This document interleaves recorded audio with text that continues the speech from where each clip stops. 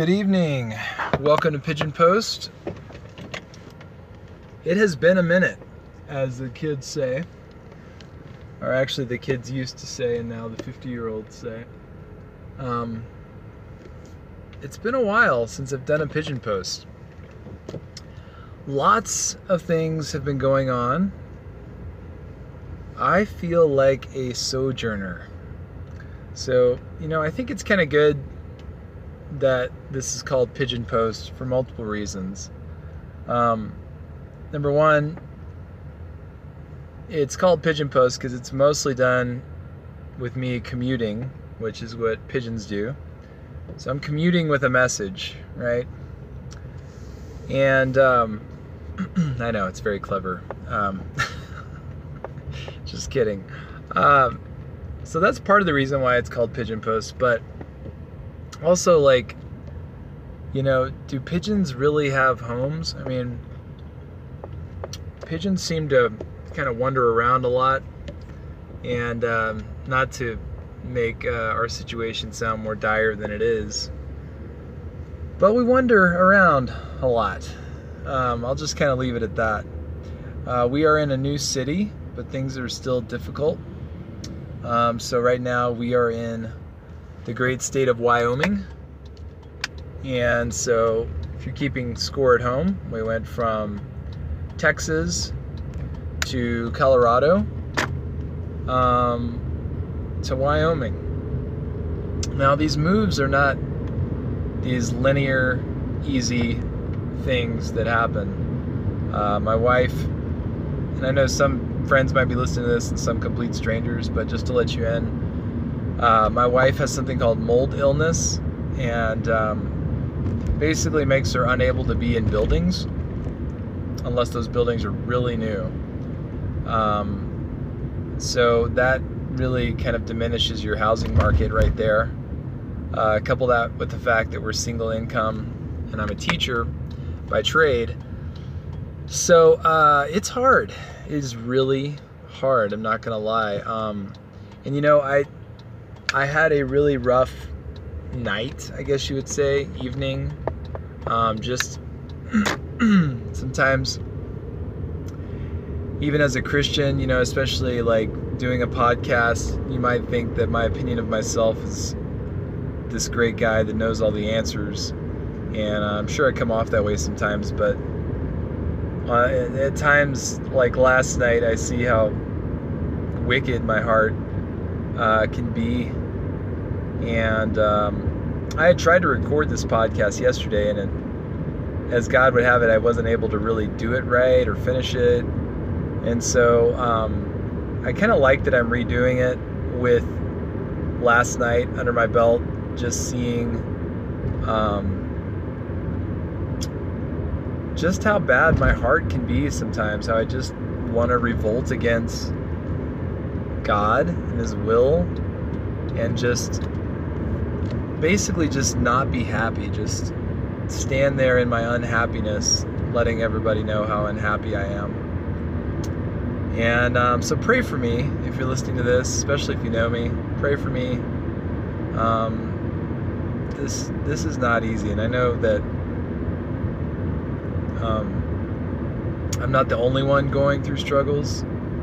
I'm not the only one in my family, obviously. I'm not the only one in my community, and I'm sure that you are going through things that are much harder than what I'm going through, but we each feel like our thing that we're going through is the worst thing. So I just want you to know, if you're listening to this, that you're not the only one. You're not the only Christian that thinks maybe God's not as great as I thought He was, or not as good as I thought He was, and that has those times of really questioning and just wanting, on the one hand, wanting the flesh to let go of you, wanting to let go of those things that are idolatrous even in your life. but feeling like you're unable, you know? Sometimes you just feel like you would, for lack of a better analogy, I think sometimes you feel like you would just sell your soul for whatever it is you want right then. And then as a Christian, it's almost even harder because you're like, I know I'm not going to do that, right? I know I'm not going to sell my soul, but the flesh wants what it wants so much that I feel like I would sell my soul for things sometimes. I don't know. I just wanted to pour out a little bit of my heart to you right there, and that's unresolved. And I think, you know, the answer is always Christ, you know.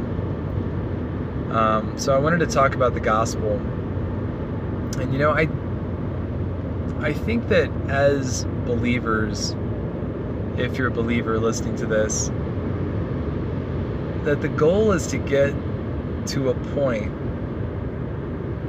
where, you know, in our self-counsel, like how we think about ourselves, and then as believers among each other, that we do try to help each other fix things, right? But I think we can be so practical sometimes as to not see that the answer is that you need to die to that thing, right? The answer is that you need to be okay if God doesn't ever do this thing that you're asking Him for. Like, I think you can err on either side, right? You can get to where you're fatalistic and you just think,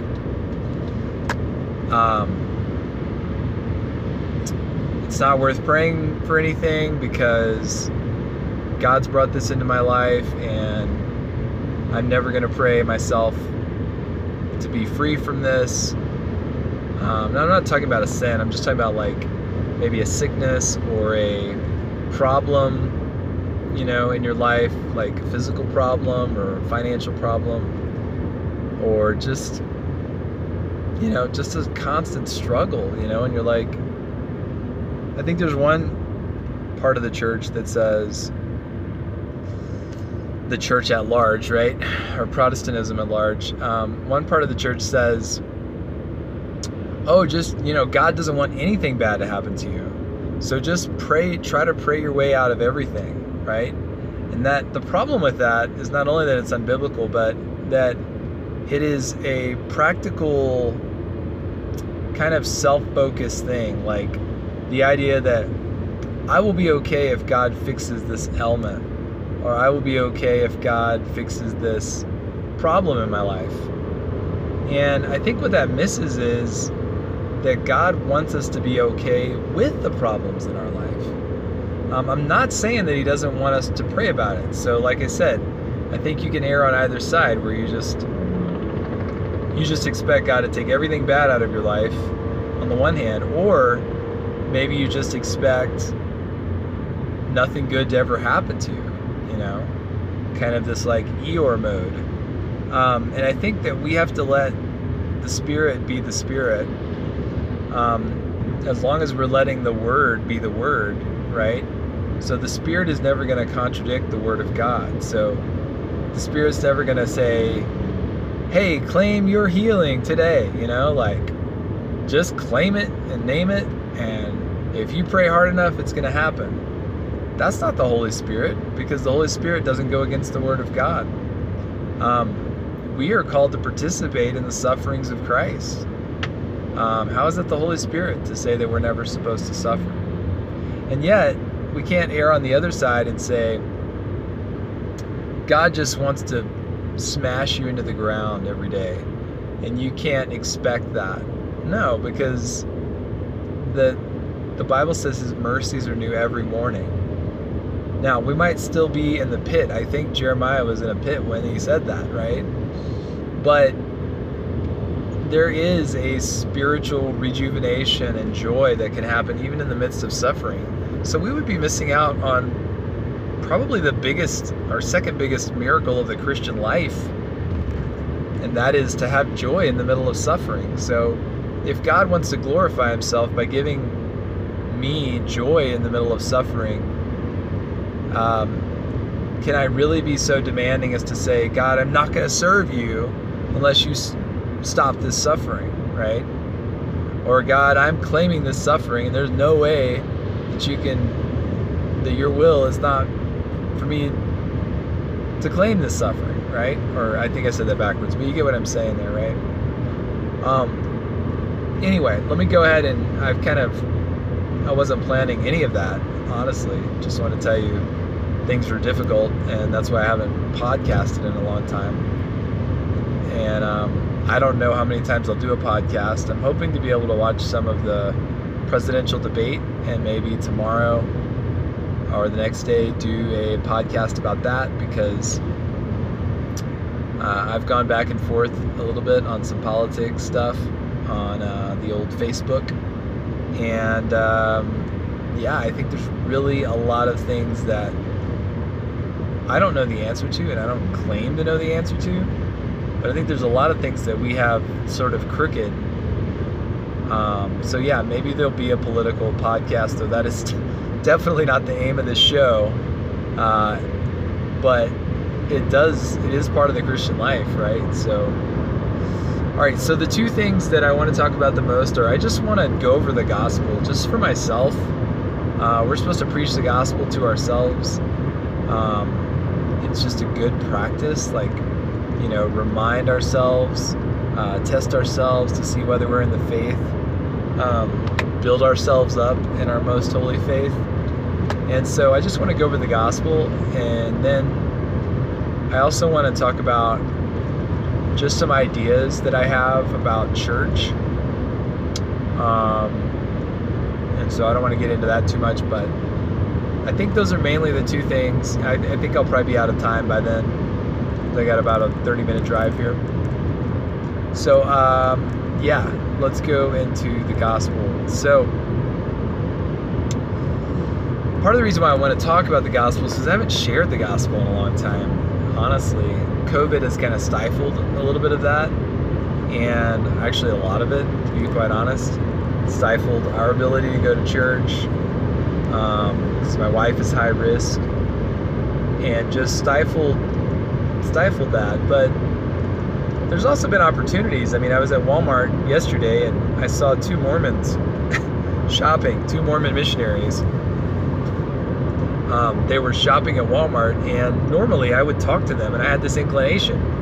Like, anytime I see Mormons, I'm like, oh, my heart just kind of sinks. Or not really sinks, but just kind of starts beating real fast, because I know I'm supposed to talk to them. That's like something that I know God has called me to do. And I think I disobeyed God. I just kind of walked away. I was under a time deadline, so I was like, you know what, I need to get my lunch and get out of here. But it was just an excuse. I could have asked them a question to think about. I could have gotten one of their numbers. Mormons love to talk, so that was a big fail on my part. And it just kind of hammered home the fact that I haven't been sharing the gospel, and when you're not doing it, you're not comfortable doing it. And just kind of in this area of being a little bit defeated in my life.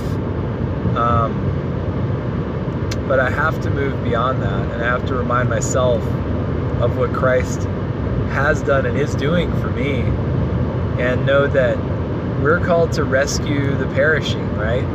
Like, not sharing the gospel is like, just leaving the person to drown, we have to do it. We have to throw out a lifeline. So here's the gospel, right? The gospel is that a person like me, who grew up in church, and most people would consider a good kid, and didn't get into too much trouble, and people would think, okay, you're good, you're going to heaven, right? You made good grades, and we're a pretty good kid, and not particularly great. And a lot of people can find a lot of bad things about me. I know the worst things about me, right? And I think most people would say, I'm a good person. I'm in a good relationship with God. But those people would probably be really, I know because I've talked to them, I have shared the gospel a lot in the past.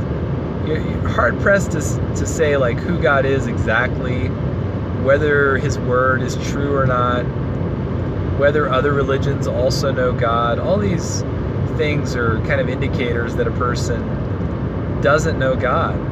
And so the first thing that we need to do when we share the gospel is to clarify, like, who is God?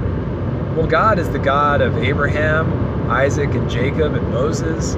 God is the God of Adam and Eve. God is the God of Noah. God is the historical Yahweh of the Bible. And Yahweh created man in his own image, so we're all special. We have a mark of God upon us. We should be loving each other, the Bible tells us. And we should also be loving the Lord our God with all our heart and soul and mind and strength. That's the first commandment.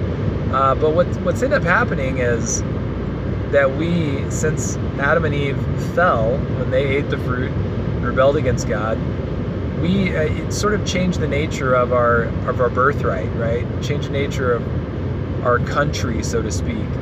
Like, we are born under enemy lines now. We're not in the garden. Our relationship with God is fractured upon the moment of our birth. David says he was conceived in sin. We are all sinners and fallen short of the glory of God. So we don't come out of the womb just glorifying God. No, we don't know God. We have to be taught to know God. We have to be taught right and wrong. And yet there's still, even though our hearts are wicked and deceitful, there's still this mark upon us that tells us right and wrong. God gave us a conscience. He left his mark upon us. Now that conscience is not enough to save us. So we can't just start following our conscience, which I think a lot of people think, and then if we live with a clear conscience, then we're good. We can't do that. That doesn't save us, because it does nothing to take away our sin, and it also does nothing to glorify God with whatever acts of righteousness we may be trying to do, right? So not only is our sin not good, but our righteousness is no good either. So once again, we're enemies of God, and we're rebelling against him, just kind of shaking our fist at him with every rebellion that we do, right? You know this when you have kids. You think they're like the best thing in the world and the most pure thing ever, and then they start telling you no to your face and yelling at you, and sometimes they even hit you, right? And you're like, what is going on, right? Like, the sin is starting to worm its way out, right? So we are rebels, born rebels under enemy lines, but also rebels by choice. The minute we get the chance, we commit acts of treason against our king. And this is a fractured relationship. So you're not born a child of God, you're born an enemy of God, and you confirm it with all the sin that you commit. So what is God to do? Well, he can wipe you away with a flood like he did in Noah's time. He can leave you in Egypt like he did in Moses' time. And he can send you to hell like Jesus says he's going to do. Because our sin is, our guilt before God is so great. It's like a huge debt that we can't pay.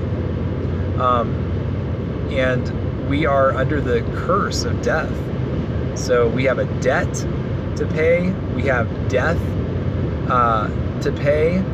We have nothing to offer God, and nothing that's really given him glory. But God is still gracious, right? When we look out at nature, we can see that there is a God just by nature. So when a person says there's not a God, they're failing to look at their own conscience as evidence, and they're failing to look out at nature and see that God is there. But those things are not enough to save. We need the gospel. So the gospel comes in and tells us who God is. He's the Yahweh of the Bible, that he is triune, as we see just kind of slowly revealed throughout Scripture and ultimately in Jesus. So you can't have the gospel without Jesus. Jesus is the Son. So he's Father, God is Father, Son, and Holy Spirit. One God, three persons. Don't try to dissect it or analyze it. Just know that that's what the Bible says. There are no perfect analogies, though you can find analogies online that sort of help sometimes.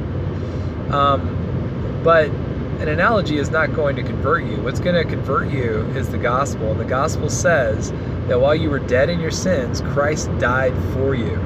So there was a person who died on your behalf. Now, only one person could be good enough to do that, and that is basically God himself. So the Bible says that when he looked down to see how he was going to save man, there was no one to do it, no one to intervene. So he sent his own arm. He reached down his own arm to save us. It's like a lot of people think you can climb a ladder to heaven, and that's how you get to heaven, just by climbing these steps, right? Do these sacraments, do this yoga, find the God within, follow the tenets of Islam. It's all works-based doing, climbing a ladder, right? Just like you're working up the corporate ladder at work.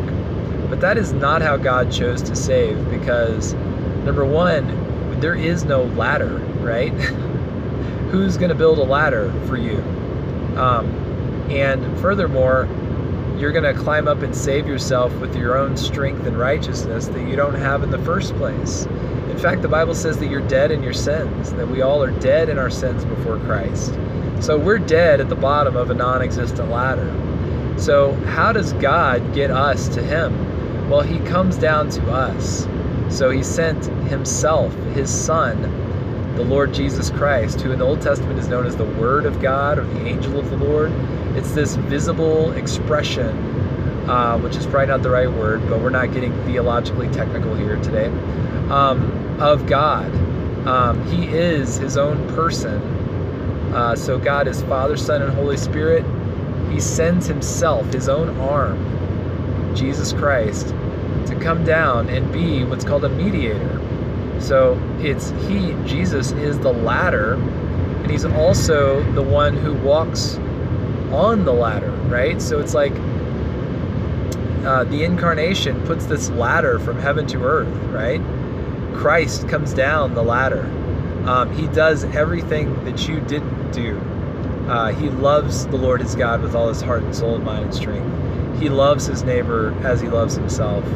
And he fulfills the law perfectly. And all this does is make him the perfect Lamb of God. Well, it proves his identity, but it also makes him the perfect Lamb of God to take away our sins, so that the debt that we owe, the death that we owe, all those things are paid for by Christ. And so because of this, we don't have to die for our own sins. We don't have to pay our own debt. He also gives us his righteousness, his standing before God. Think of it like an inheritance, right? That Jesus is by nature the Son of God, and he inherits eternity with God. And so he gives that to us who put our faith in what he's done. So the whole thing requires you not to work your way to heaven, but to actually deny yourself, deny your own ability to save yourself, deny the things that you think you want. It's what's called repentance and faith. So we repent and believe that we couldn't save ourselves and that God could. Even if we don't fully understand how he did it, even though that's important, I think that the essential thing is to repent, to turn away from our sin, and believe that in Jesus Christ alone we are able to come to God. So Jesus said, I am the way, the truth, and the life. No one comes to the Father except through me. So Jesus offers us this new life just by faith, just by believing in him. When we get that new life, it's not just a ticket to heaven that gets punched.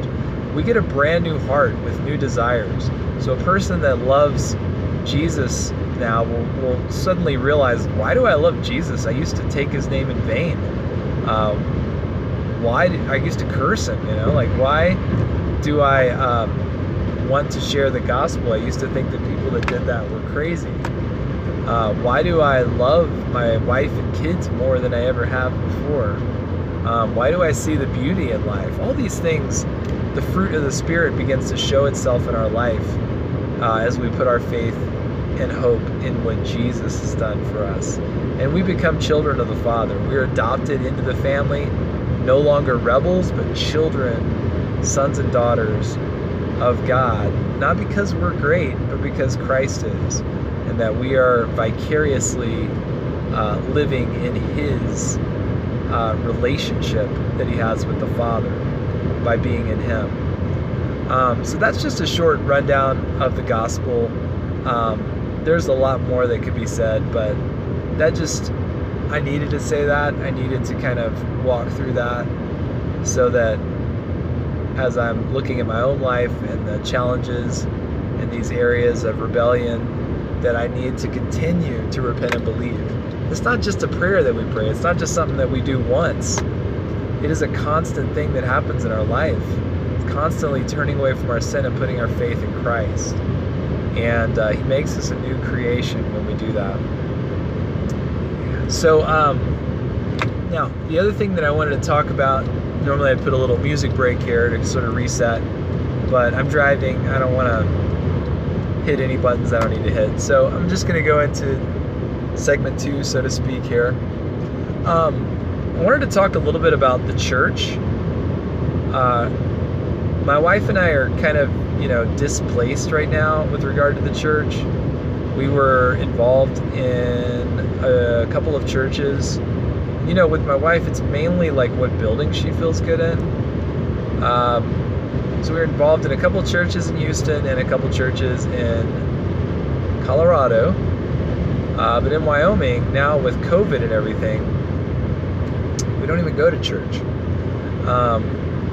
And honestly, I found it difficult to just kind of tune in, so to speak, and sort of pretend that that is church. That watching a sermon or tuning into like a Facebook live stream and, saying, hi, everybody, on the comment is church. There's no way that's church. And that just kind of continues this conversation or this thought process that I've been going through. And I just wanted to share a little bit of that with you. So if I thought back on the most spiritually impacting things in my life, and I don't mean like these mountaintop experiences, as we say in the Christian life, or, miracles or anything like that. I'm talking about just times that solidified and sweetened and comforted my relationship with Christ. It's usually always been in community with others, other believers. And I think we stay in community with other believers with our family, and that's good. There's nothing wrong with that. But we're really lacking the community of other believers who we're not related to by blood,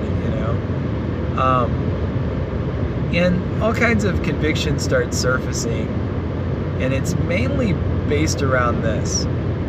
I feel like church is already a spectator sport before COVID. So you go to church, you sing hymns, you can barely hear the people around you singing because the music is so loud.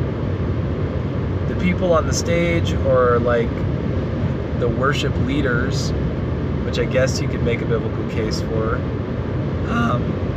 but it doesn't seem like that's what Paul has in mind when he's talking about when you come together. One of you might have a hymn, one of you might have a psalm, you might have a spiritual song that you want to sing. It sounds much more like you're sitting around a small group of people, or a relatively small group of people, so much so that you know each other enough to know what's going on in each other's life, and you might say, you know what, I really feel like, based on what's going on in John's life, that we should sing Great is Thy Faithfulness. I think that would be encouraging to John.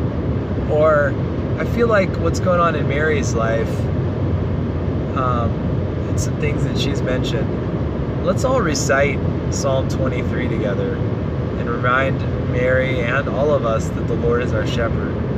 Like, how powerful would that be? Compared to the worship leader who might know some people in the church, but is just picking out songs that he thinks, or he or she thinks, go with the sermon, right? So it really becomes about this planned out or orchestrated performance rather than the building up of the saints by the saints, you know? Even the sermon is, I mean, what is it supposed to be? I don't understand, honestly. I think a lot of people say, oh, it's a form of prophecy or it's a form of teaching. Well, I don't know about you, but I am a teacher, and when I teach, I ask people questions. And I know that Jesus did that as well, and he addressed individuals when he taught. It wasn't a discourse where everybody was supposed to be silent. And the problem with everybody being silent during the sermon is immediately the kids have to go. And the kids should be in church with the parents. So why do you think Paul said, children, obey your parents in the Lord? Well, that letter was supposed to be read to that church and probably many others. And Paul knew that in all of those churches, the children would be there sitting with the parents, so much so that he could address the children, and the children would be used to listening to whoever was talking and know that they were being addressed. So right there, we've got some major issues with not just our church model in general. Sorry, my voice is kind of failing here. I've been drinking enough water today. But not just a problem with our church model in general, but a really acute problem with people who are trying to do Zoom church, air quotes. For one thing, church is probably not even the right word, right? It's more of an assembly, a coming together of people, right? So it's more like a gathering. I just want to throw out a couple things to just kind of make you think. Now, I'm not trying to down people that don't do this, and I'm not trying to be unorthodox in any way. I know that people that ask questions like Rob Bell tend to be like, he's like, does it really matter if Mary's a virgin? I'm not asking questions like that. I'm talking about just the way that we do church, which if you think that the exact way that the Sunday service, air quotes, which you can't find that in the Bible, by the way, if you think the way that all goes down is printed out in the Bible, it's not. So I do think it's perfectly fine to poke around at that and say, like, how can we obey Scripture a little better than we are currently obeying Scripture so that we can build each other up in the faith and that we can express our spiritual gifts around each other? So let me throw a couple things out there. Jesus said, my house should be called a house of prayer. Now let me ask you something. When's the last time you prayed in church so that people could hear you? Me neither. Which means that the church has a paid staff most of the time, or some special person. A couple of people get to pray out loud so that everybody can hear, and no other prayer really happens unless you're super spiritual and you hang out after church and pray for each other, okay? Or, even worse in my opinion, come to the front of the church to pray by yourself where nobody can hear you, or where you pray with a special staff member. This is not the biblical model, ladies and gentlemen. Where is this in the Bible? We should be praying together, okay? Saying our prayers out loud together for things. Now, I have seen this in church. I'm not coming up with this. I'm basically looking at the churches that I've been to and saying, when was it really awesome, you know? And I'm like, it was awesome at this one church when we, in the middle of the service, would every week just gather with a small group of people around us and pray about something that the pastor wanted us to pray about, and we had some time to share with each other and get in each other's lives. And that was one of the best parts of the service, right? So if you're going to have what's called a service, which we should question that completely too, where's the prayer by the people? Why is the person on stage praying with a microphone and nobody else is? It's really silly. Who's guarding that microphone? Like, you can't just walk up there and say something on the microphone in most churches. Like, that would get you kicked out. You know, like, it's silly. some things that we're doing. We need to stop doing those things and start obeying Scripture. I'll throw another one out that's probably a little controversial, or mega controversial, because I don't even really know of many people that do this except for maybe some Presbyterians, maybe the Eastern Orthodox, I'm not sure. Now, on the one hand, I don't think the Bible shows that we should baptize babies or children. I think baptism is something that follows repentance and faith and is an expression of that. So by definition, I don't think we can baptize babies. But let me say this, and I could be totally wrong about this, so please don't say, oh, this guy on the internet said this, it must be true. Go search it out. But here's what it seems to me is happening with the Lord's Supper. There's a meal happening. People are eating a lot of food, right? And then at some point, somebody does what Jesus did, which is breaks the bread, holds up a piece, and says, in remembrance of Christ, this is his body. And everybody eats it. Now let me ask you something. Do you think that it was passed around on a special plate? I don't think so. Do you think that the kids were left out? Like, the kids are sitting at the table, everybody's eating this big feast, and then the person says, this is the body of Christ. Remember what Jesus did for you.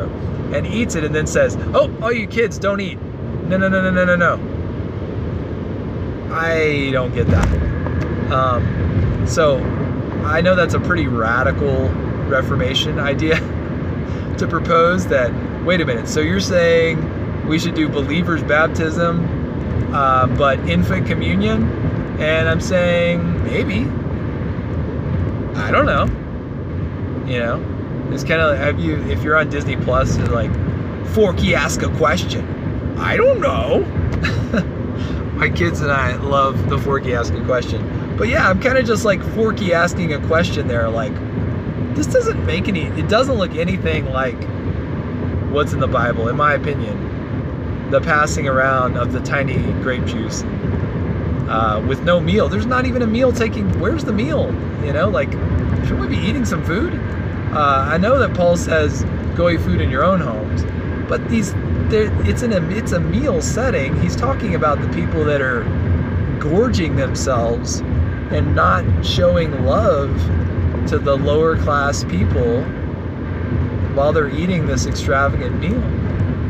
They're just bringing their own magic picnic and leaving everybody else out. But I don't think that means that we're not having a meal, right? So, I don't know.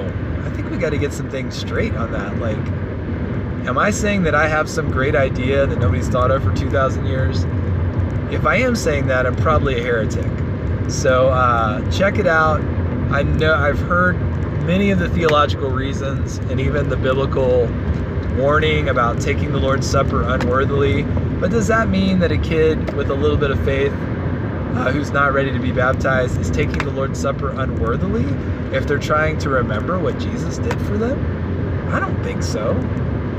I think it's bizarre, honestly. And I think a lot of churches are moving away from this hardcore rule that you have to be baptized before you can take communion, or the Lord's Supper, or whatever you want to call it. Also, why all the words, right? Why is it called Eucharist, Lord's Supper, communion? Like, can we simplify some things? Because it's just weird, you know? So, what am I saying?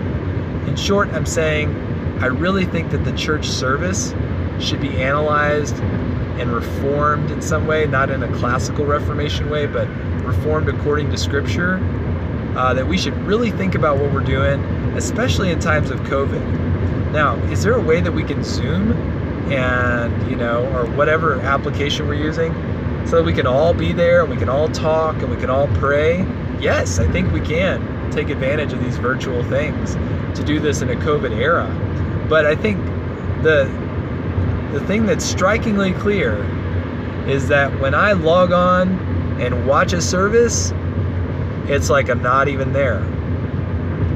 And honestly, when I walked in and watched a service, it was like I was not even there. So I beg of you, I know that a lot of people are not they're too invested in their. I'm not in a church right now, so I'm free to say this with only the possibility of disrupting or hurting the feelings of people that I used to be in church with.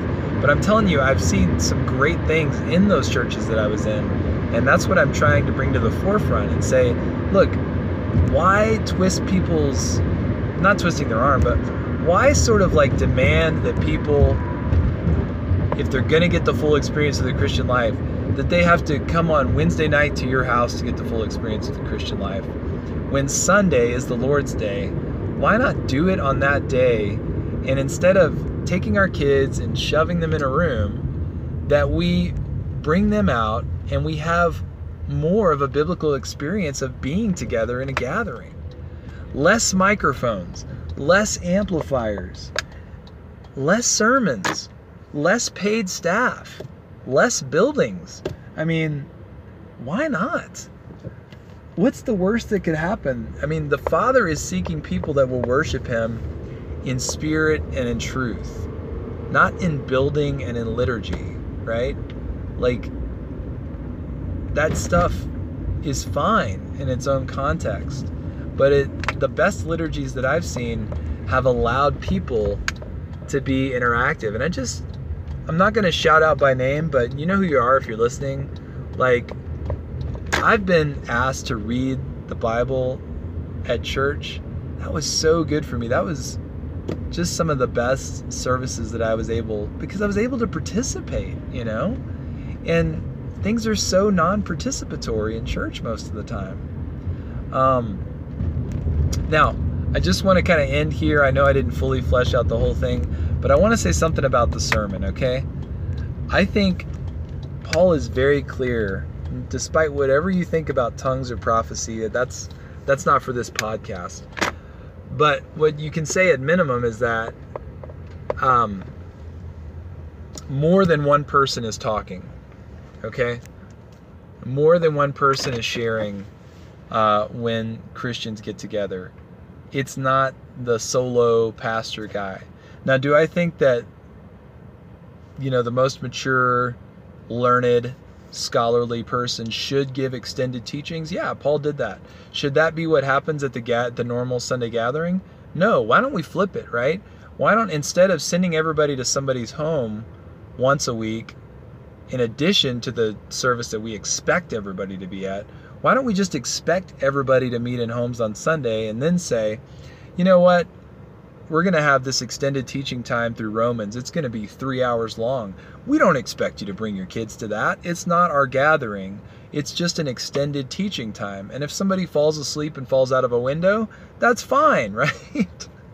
That's what happened in Acts, right, with Paul.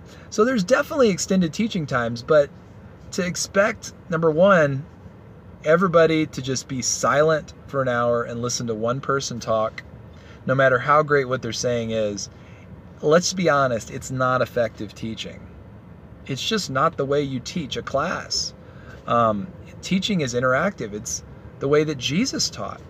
And even the sermons that are recorded in the Bible are given in brevity. I mean, like, you can read them in 5 minutes. Is all of this really necessary? And is it necessary for one person to just keep sort of like, amassing this information and then trying to give it out in one of the least effective ways that there is, right? So I think more men especially should be teaching. There should be a couple of different teaching times. It should be more interactive and more kid-friendly. Like, if somebody, yells or screams, like, it's not a big deal, And I think there should be more scripture reading. Paul tells Timothy, devote yourself to the reading of Scripture, right? And I know that a lot of Presbyterian and even Anglican and Catholic and Orthodox read larger amounts of Scripture. So we should read a lot of Scripture, right? There was one church I was at where the pastor just read like an entire book of Scripture. That's awesome, right? We should do different things like that. But we should also understand that there are people in the church that have gifts that are not being used and not being tended, so to speak, so that one person dominates everything. And honestly, I don't think it's healthy. I don't think it's biblical. Do I think it's outright sinful and all these churches are just going to hell? No, I don't think that, because most churches are doing that. And I think sadly they're just doing it because it's what's been done, and it involves job security, and it involves people not having to do much, and I just think it's kind of sad. So I would encourage you, maybe I'll make another podcast. Maybe if you have something to share, you could send me an email at pigeonpost2019@gmail.com and let me know your thoughts on what a church service is and why we do this non-participatory gathering, because I think it should be families sitting around praying, reading scripture, different people talking about things, sharing songs, and it should feel a lot more like, when your family gets together for Christmas, than like when you go sit in a lecture at the history auditorium, in college, right? This is not a cerebral only lecture that is supposed to happen on Sundays, but a gathering of the saints to build each other up, to use our gifts, and to demonstrate the fruit of the Spirit in one another's lives. And it shouldn't take so long for us to get to know each other and have to do all these other meetings, which are seen as lesser meetings, when we have Sunday for that. So in a sense, I think the sermon should be shorter. I think the gathering should be longer, more interactive, include meal, include everything that Scripture says, which we didn't even get into. And I would just challenge you to kind of just run through that. And not so that you can be a troublemaker in your church. I know that people have viewed me as that before. That's not my goal. But the goal is that we actually experience what Christ gave us to experience. So thank you for listening. Love you. See you next time. I might do a political podcast on the debate if I get a chance to watch it, but we'll see. So talk to you later. Bye.